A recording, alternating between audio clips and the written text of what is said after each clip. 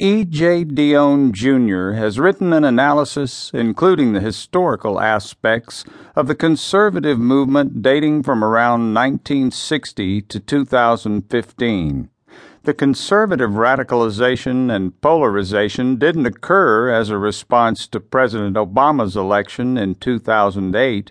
The radical conservative Tea Party movement, which began in 2010, as well as the violent nativist Donald Trump campaign in 2016, have their roots way back in the unsuccessful 1964 campaign of Republican Barry Goldwater.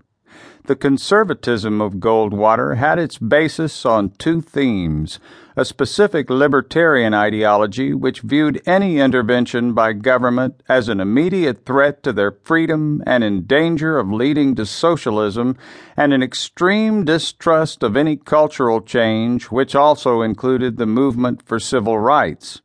Goldwater badly lost the election in 1964, but his position against any civil rights legislation started the Southern states' breakaway from the Democratic Party.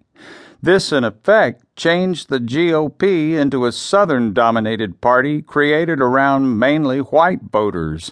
It remains this way until today, and in the elections of 2008 and also 2012, its demographic became even more male and white. Conservative politicians who came after Goldwater have been helped and also somewhat limited by the type of energy he released. This was indeed the situation for almost every Republican leader, national, and includes Ronald Reagan and George W. Bush. Ronald Reagan is still a conservative idol. George Bush is mostly seen as a traitor of big government. Both of these presidents had to defy conservative principles during their time because no popular or broader support for huge cutbacks of many government programs exists that the extreme conservatives support. Americans tend to distrust government generally. However, they approve of certain government programs like Social Security and Medicare. Conservative politicians employ extreme language for appealing to the more conservative base. Once in office, however, they must compromise. This generates a series of disappointments and then recriminations because the voters feel continually betrayed. Because of this, further extreme right-wing methods are being used. It is Republicans' refusal to make any compromises which led to a succession of conflicts during the 2010s. Republicans in Congress shut down the government.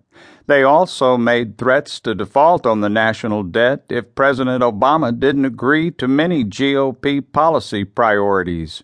It is the overwhelmingly male white base and the rest of American society, including Latinos, Asians, and African Americans and women, that the conservative politicians are stuck between. It is these latter groups who feel especially disaffected by the GOP.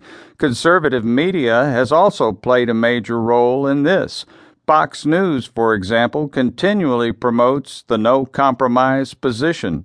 It also twists many facts to ensure people are not aware of exactly how unpopular conservative positions actually are.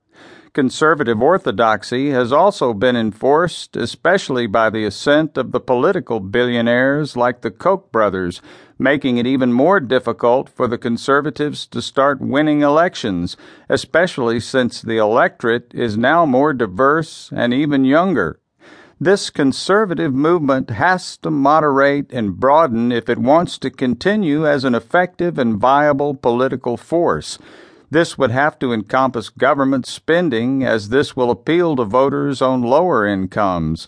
It must also change its staunch anti-immigration position to draw minorities who are growing in number. The Republicans have to go back to Eisenhower's practicality in government for the good of the U.S. and indeed themselves.